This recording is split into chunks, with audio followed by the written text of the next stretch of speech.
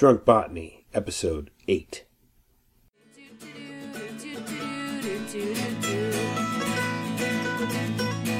Hoist a glass and prepare to enter a world of gardens, brews, botany, and booze.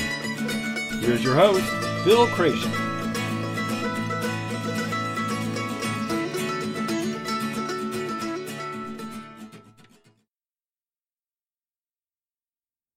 Hello, everybody, and welcome back to another episode of Drunk Botany. I'm your host, Phil Creation, and joining me today is Brian Hayosh. Why don't you introduce yourself, Brian? Tell everybody who you are, where you work, what your job is. Hi, so I'm Brian. I am the bar manager at Kildare's in Scranton on Jefferson Avenue. Been doing the spirits and beers and wine world for a few years now, sort of my passion and my hobby. And if I'm correct, I believe today we're discussing the Bloody Mary. Yes, I have heard somewhere that you have the best Bloody Mary in Scranton, and I figured I'd give you an opportunity to throw down. Yeah, so, unless we got a real competition, there's no way to say whose is the best, but, everyone makes things the way they like, and I'm a fan of the lightly spicy Bloody Mary, so. Well, I guess you could say that you're the best until you're not anymore, right? Exactly. Sounds good to me. Okay, so before we get started, I'm just going to make a couple of observations here about your garnish choices. I like it that you went with a rim, and I also like it that you kept your garnishes relatively simple. Celery stalk, queen olive, and a lime slice. But you went with wedges of lime instead of slices of lime, like half wheels, as people tend to make in most of the bars I've worked in. I've always preferred the wedge of lime because I find that it's easier to squeeze if you want to add that little extra bit of acid into your cocktail. So that being said, why don't you tell me what makes your Bloody Mary the best? Tell me what it is, why, and for the sake of argument, I'm going to tell everybody that we are using Ketel One vodka to make Bloody Marys today. Yeah. All right. So, in my opinion, the Bloody Mary is all about the mix. You can get a good idea of how many variations there are if you just go into the local grocery store and check on their cocktail shelf in the juice aisle. I would say, on average, you find probably 3-4 different styles of Bloody Mary mix on the shelf at all times. Sriracha makes one. Mrs. T's makes one. Mrs. T's. I mean, there's nothing wrong with them. It's just another one of those fun things where, coming from a cook background, I just like to make things from scratch and sort of experiment with the flavor profile. So do I. Do you have a favorite off-the-shelf Bloody Mary mix? I would probably go with Mrs. T's myself. Mrs. T's is your thing? It's just an all-around great product, good flavor to it, and even when I use the Mrs. T's, though, I always find myself adding a little bit more Tabasco when I mix it. Yeah, well, anytime you pull something off the shelf, chances are, if you're guys like us, you're going to tinker with it a little bit. Like, I can never just let things be. I do have a favorite Bloody Mary mix that can be obtained off the shelf, but I'm going to reserve comment on that for just now. For reasons that will probably become clear in episodes yet to come. So, let's drink this Bloody Mary. You want that vodka? Yeah, alrighty.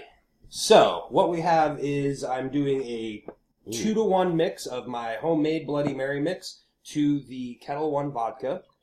So, I'm mixing in a mason jar and using the measurements on the side. Oh, this is a dry shake. We talked about this in a previous episode. Yeah, so I'm doing a quick dry shake to incorporate the two ingredients together. I also like that you chilled this pint glass. Yeah, the last episode we did together on bitters was, it was fun, but I learned a lot from you while doing the episode, and I kind of wanted to bring my A game to this one, since I am sort of bragging about my Bloody Mary mix. So I've completed my dry shake, and now I'm adding a little bit of ice to my concoction, and I'm going to chill the Bloody Mary before pouring it into my glassware. I like it that your ice cubes are actually cube-shaped, as opposed to just the kind of thing that comes out of your freezer or comes in the cheap ice cube tray. What'd you use, like a silicone tray for this? Yeah. I bought a 3-piece silicone tray. Ice is, in my opinion, one of the most important parts of a good cocktail. Hunter S. Thompson used to judge the civilization of a culture based on their ability to manufacture ice. Never heard that about him. He's an interesting character. I love that, man. All right, so pouring over ice right now, and you've already described my garnish choice, and I wanted to just take a quick second and talk about the rim I have on this glass here. Oh, yeah, because I find that the rim often differentiates a Bloody Mary from its competitors. Yeah. So my favorite rim for a Bloody Mary is equal parts black pepper, kosher salt, and Old Bay seasoning. I mix the three of those together, and then like a classic rim, you just wipe the edge of your glass with a lime and dip into the dry ingredients, and then it rests. So you are an Old Bay guy. I am an Old Bay guy. There is none in my mix, though. None in the mix. There is Old Bay on the rim. Yes, and that's just to kind of add that difference of flavor, and it makes the rim... Make it pop. Yeah, exactly. It makes the rim a component of the cocktail unto itself. It's not like I'm going overboard with the flavor because it's not in the mix itself. So you kind of need the rim to be there in order to get that final nuance of flavor into the cocktail. Absolutely. Okay, so should I just drink this as is, or do you want me squeezing the lime in there? Again, that's a personal preference. There is already lemon juice in the mix. So real quick, if you want to go over the mixture that I made, it's I go with the classic Campbell's tomato juice, the big can that you find in the store. 2 to 3 tablespoons of Tabasco. I usually go a little heavier on my home version simply because I like it a little bit spicier. And then I add a heaping tablespoon of prepared horseradish, which you can buy in the store on the shelf.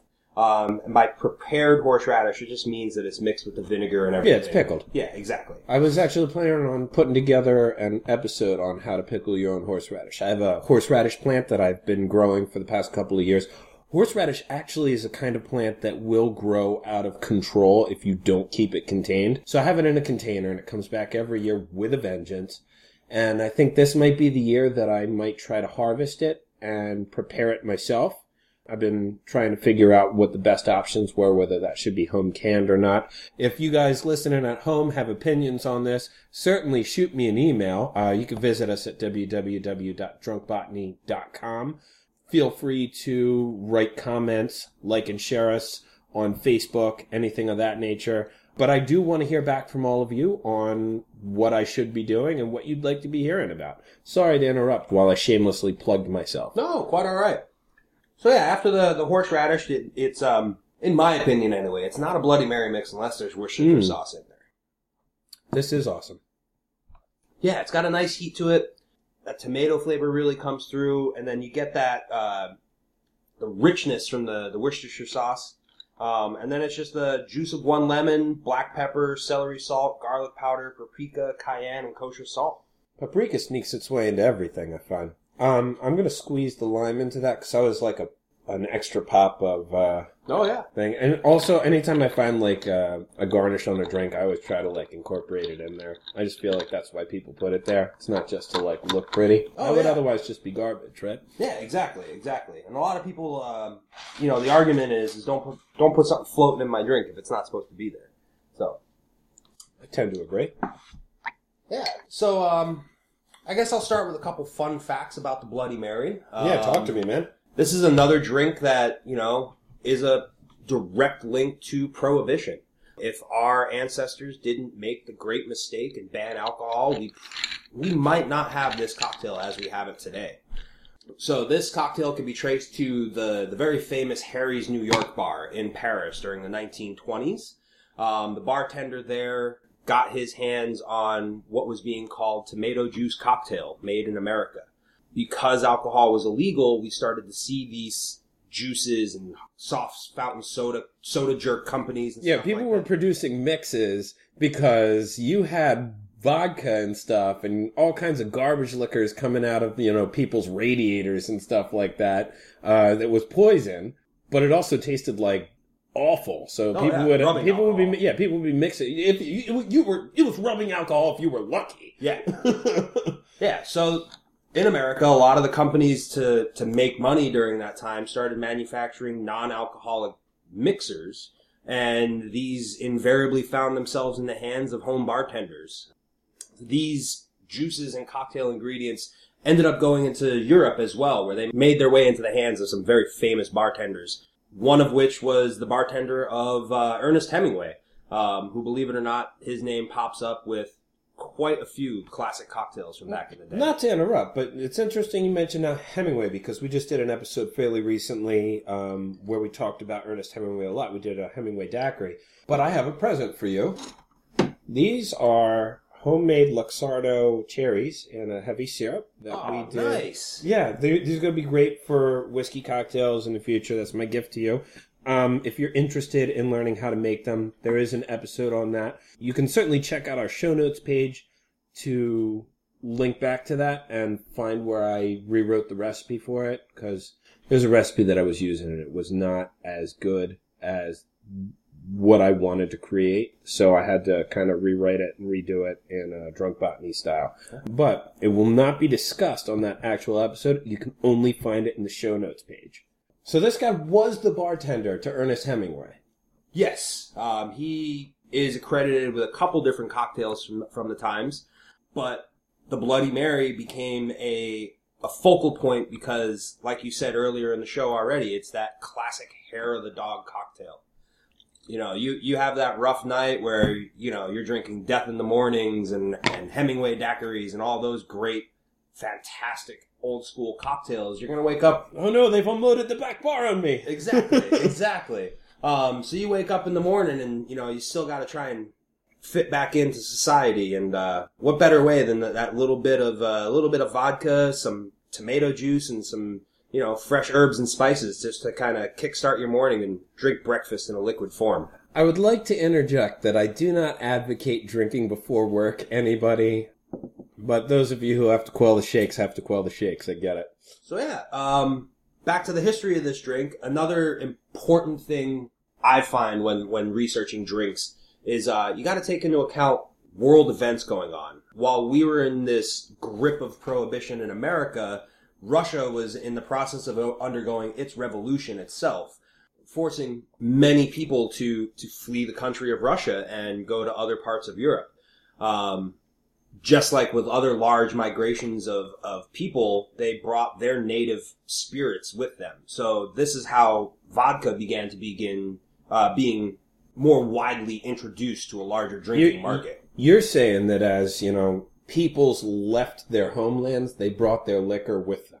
Yeah, oh, absolutely. I mean, just look around this area of Pennsylvania and think about how many home recipes for grandma's limoncello you see.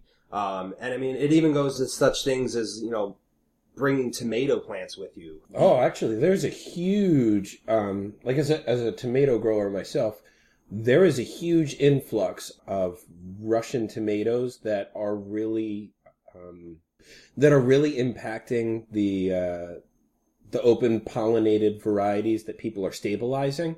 A lot of tomatoes that mature early but have darker skins come from Russian areas. So like some of those fun purple tomatoes you see. Well, the blacks. Oh, okay. There's a black tomato, Paul Robeson, that came out of like one of those Russian controlled Eastern Communist bloc things. It was named actually for Paul Robeson, the actor, the singer, and the civil rights activist. It's also supposed to be a great tomato to integrate into sauces. It's supposed to really make tomato sauces pop. In fact, I would like to see a Bloody Mary mix that stars the Paul Robeson tomato. I mean, there are a lot of other things that took that darker anthocyanin skin tone that came from that, and there are a lot of companies out there doing a lot of really great work with it. I may link to a few. I may just let that go until we get to talking about sourcing seeds in another episode. This is actually a really great Bloody Mary. Oh, I know. It's hard to not keep drinking it. It's actually slowing down my ability to talk. And you are featuring this at Kildare's in Scranton. Yes. We are trying to revamp our Sundays right now. Putting in new TVs, trying to get that football crowd going.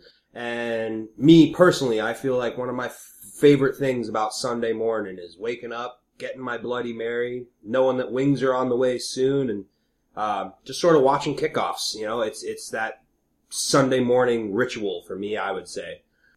So yeah, we're currently tinkering around. My personal recipe was a little bit too spicy for the general public, so I kind of had to modify it a little bit to make it more approachable. But for those fans of the spicy Bloody Mary, don't worry. You can always kick it up a notch. Oh, my bartenders will definitely have their Tabasco bottles at the ready. Is this going to be featured on, like, do you have a featured cocktail list that this is on? Has it got promo pricing for football? Anything like that? No, so our current football promo is $3 Bud Light drafts, but we're doing the big 22 ounces. But I was going to actually tie into this later in the show, but it's a nice segue now. Is Bloody Mary mix not only for the Bloody Mary, it goes great in another favorite drink. In a red eye? The red eye. I like the red eye. It's another great drink where you add that splash of the Bloody Mary mix to your beer, and in Canada it's called the Caesar.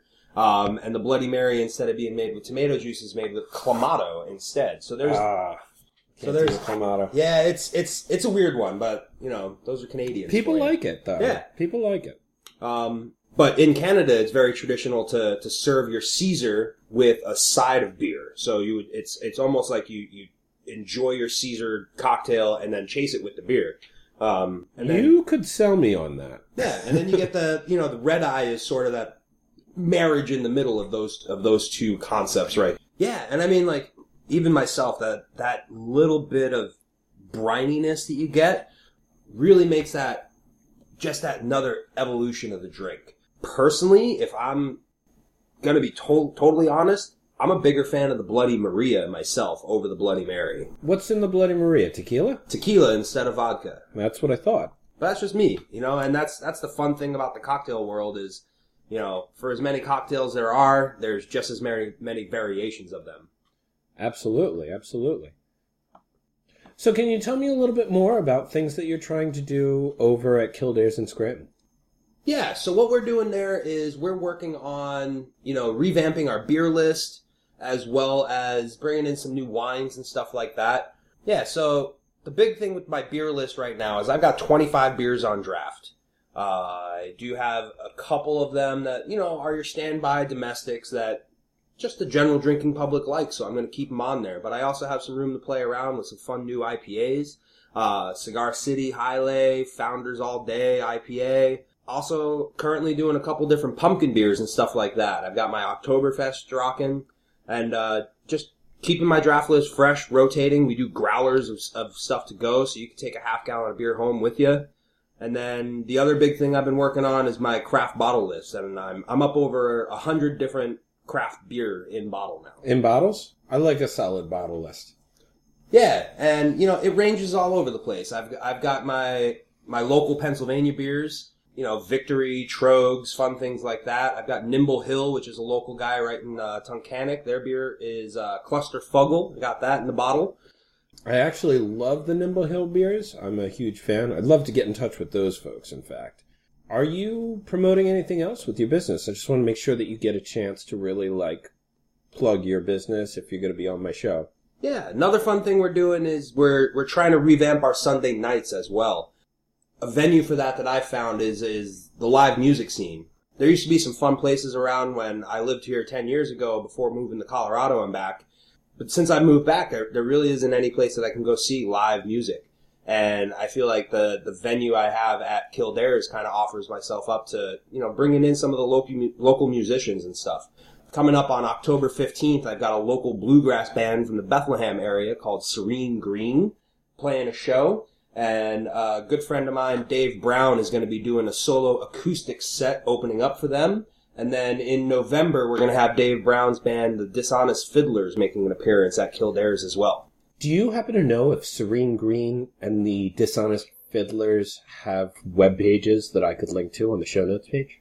SereneGreen.com is their website. As far as the Dishonest Fiddlers, I know they do have a Facebook page. I'm not sure if there is a full-on website for them just yet. But both are local acts. We just had another band play, the Hydration Concept, and that was our halfway to St. Patrick's Day party. And, we're just trying to get the live music up and going and bringing a little bit of fun banjo, mandolin, live acoustic guitar back to South Scranton. Well, that's my thing. I actually have kind of a folk type song for my intro. It's actually done by Apes of the State, which is also local to Pennsylvania. They're out of Lancaster, so I actually have contact information I could probably get towards I'd to love you to for them. exchange that after the show. In case that was maybe like something that you would be interested in for booking your group. But they are a solid outfit. They have a great album out, which I will also link to on the show notes page.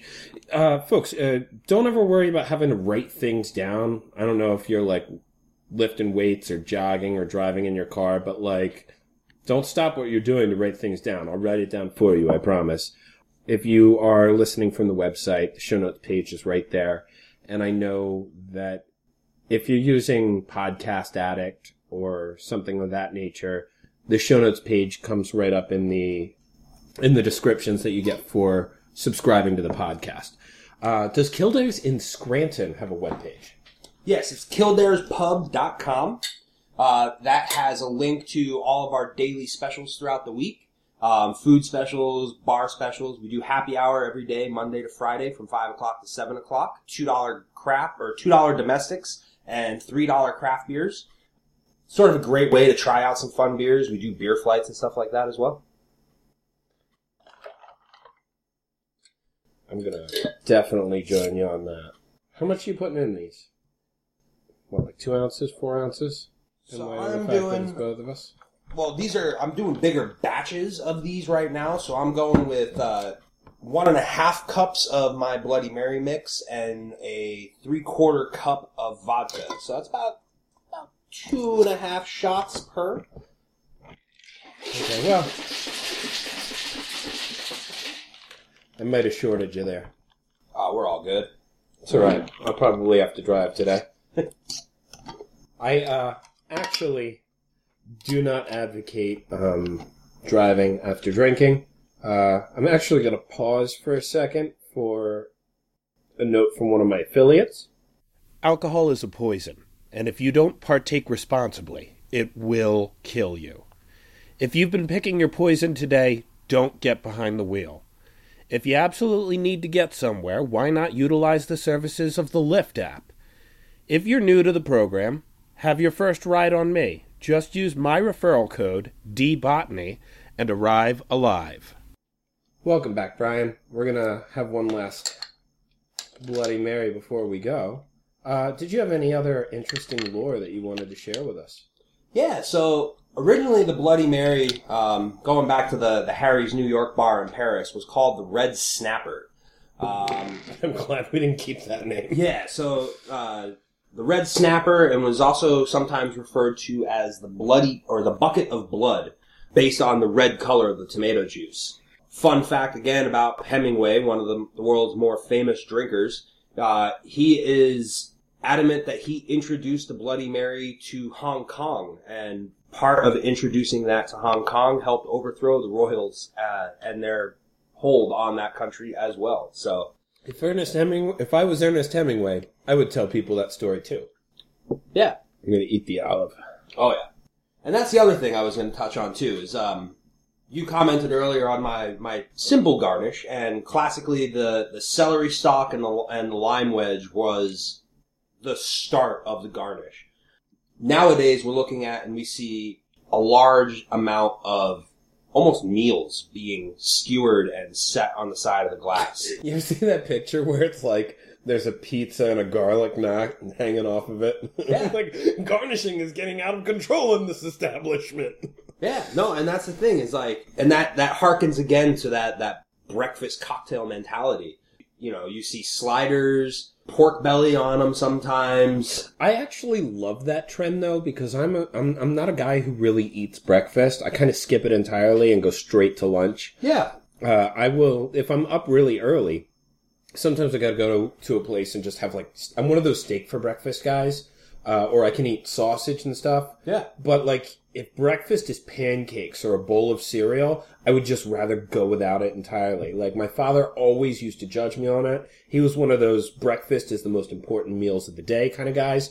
And I went years eating breakfast all the time, but like, it would make me feel not good. And I can't eat a whole bagel, but if I eat sausage, I can finish a bagel. I don't know what it is. Something about like protein for breakfast I can handle. Yeah. So in practice, I usually just wait till lunch, and that starts my day. And then, like, I'm time shifted much later being in the restaurant industry than most people. Like, I get up, and then it's like a couple hours till lunchtime, whereas other people are up at like 5 o'clock in the morning. You know, some people are getting up when I go to bed. Oh, yeah. Me too.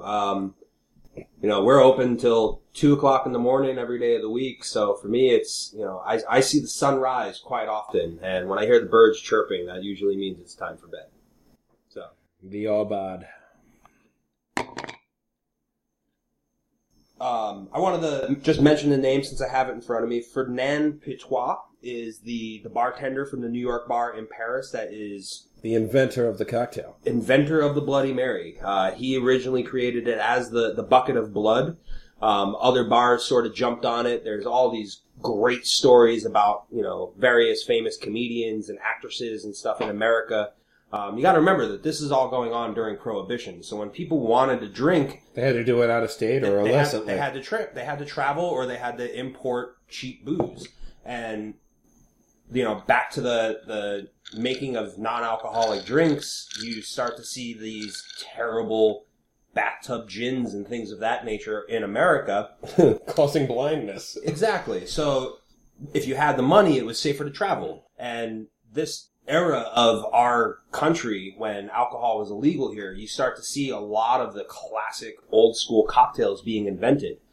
American bartenders traveling abroad simply... I feel like I heard that story somewhere. Simply because they just didn't, you know, imagine you or I as professional bartenders and tomorrow they say alcohol's illegal again. This is our livelihood. I would more likely than not move somewhere where I can continue to do what I love using ingredients that I love. I'll be honest with you. I don't think that America could go through that kind of experiment again. I know that there are people out there who advocate for a neo-prohibition, but I really don't see it working today. Like, I talk to people on both sides of the political spectrum, and nobody can believe that people haven't risen up and fought or argued or anything like that. Like, that there's not more resistance to things that happen politically every day. But I think that that has to do that we're allowed... I think that has to do with the fact that we're allowed to indulge our vices, be it video games or the written word is more prolific now than it ever was in, say, the 1920s. Like, we're not banning books like Ulysses the way that we used to. You could pretty much live the life that you want to live and be totally divorced from the world around you, and it doesn't really matter. You can totally escape life. And I think that that's why people kind of don't care anymore. We've become a very apathetic culture. I think that that has to be, but I think that the second that you outlawed violent video games or took away people's booze or maybe made it illegal across the board to smoke tobacco or anything of that nature, if you started literally telling people who just want to do their own thing and not hurt anybody, no, you can't do that, I think that's when you see people sharpening their pitchforks. Well, exactly. And what that does is it also, you know, and this was the big part about repealing prohibition with the 21st Amendment, was that by making alcohol illegal, you started to see the rise in violent gang activity. Guys like Al Capone smuggling in Templeton Rye whiskey from Canada, things of that nature. And, you know, you could draw a lot of similarities to prohibition of that era to certain prohibitions that we have today. All things considered, though, I feel like we are beginning to see a renaissance in the bar culture in America. Oh, absolutely. As people start to retake some of the skills that our forefathers have had, you're seeing a lot of people applying for permits for distilleries. There's all kinds of startups for gins because they're quick, but there are a lot of... Moonshine, for instance, has just come into the whiskey culture on a legal session, you know? Like, it blows my mind how much there is. And then I meet people like you make your own bitters, you design your own Bloody Mary mixes. There's all kinds of experimentation that's going on, and it's only going on because people are starting to gain access to technology that has always been there. Like, people are starting to really experiment, and it's starting to shake up traditional industries. We live in a really exciting time for cocktails in general. Yeah. And, the internet is a wonderful tool for people like you and I. Whereas before you would have to hope that your local library had the book you wanted, or you'd have to go to a bookstore and, upwards of $30, $40 for a paperback book. And now we're able to just go on wonderful sites like Serious Eats and Chowhound and Recipe.com and all these great information sources for us. And it just makes that information readily available. And blogs like yours and Drunk Botany is just a great way to get this information out to the general public. And the more people like you there are to help spread the information, the more people like me there will be that sort of take that information and just develop a passion for it. And we take that passion to a whole new level. And every day I try and make something that excites me, and I just hope that I find the drinking public that enjoys it so I can continue to do what I love. Well, I think that it's important to be passionate about things, and then you can focus on creating value for other people. Like, as long as you are interested in trying to do the best job that you can do in advancing a specific thing or not, then you're going to inadvertently create value. You're going to know things other people don't know. You're going to put access to things that other people wouldn't have. And I think that that's a really important thing. I think we're kind of winding down on this show, and I guess that's it. Cheers!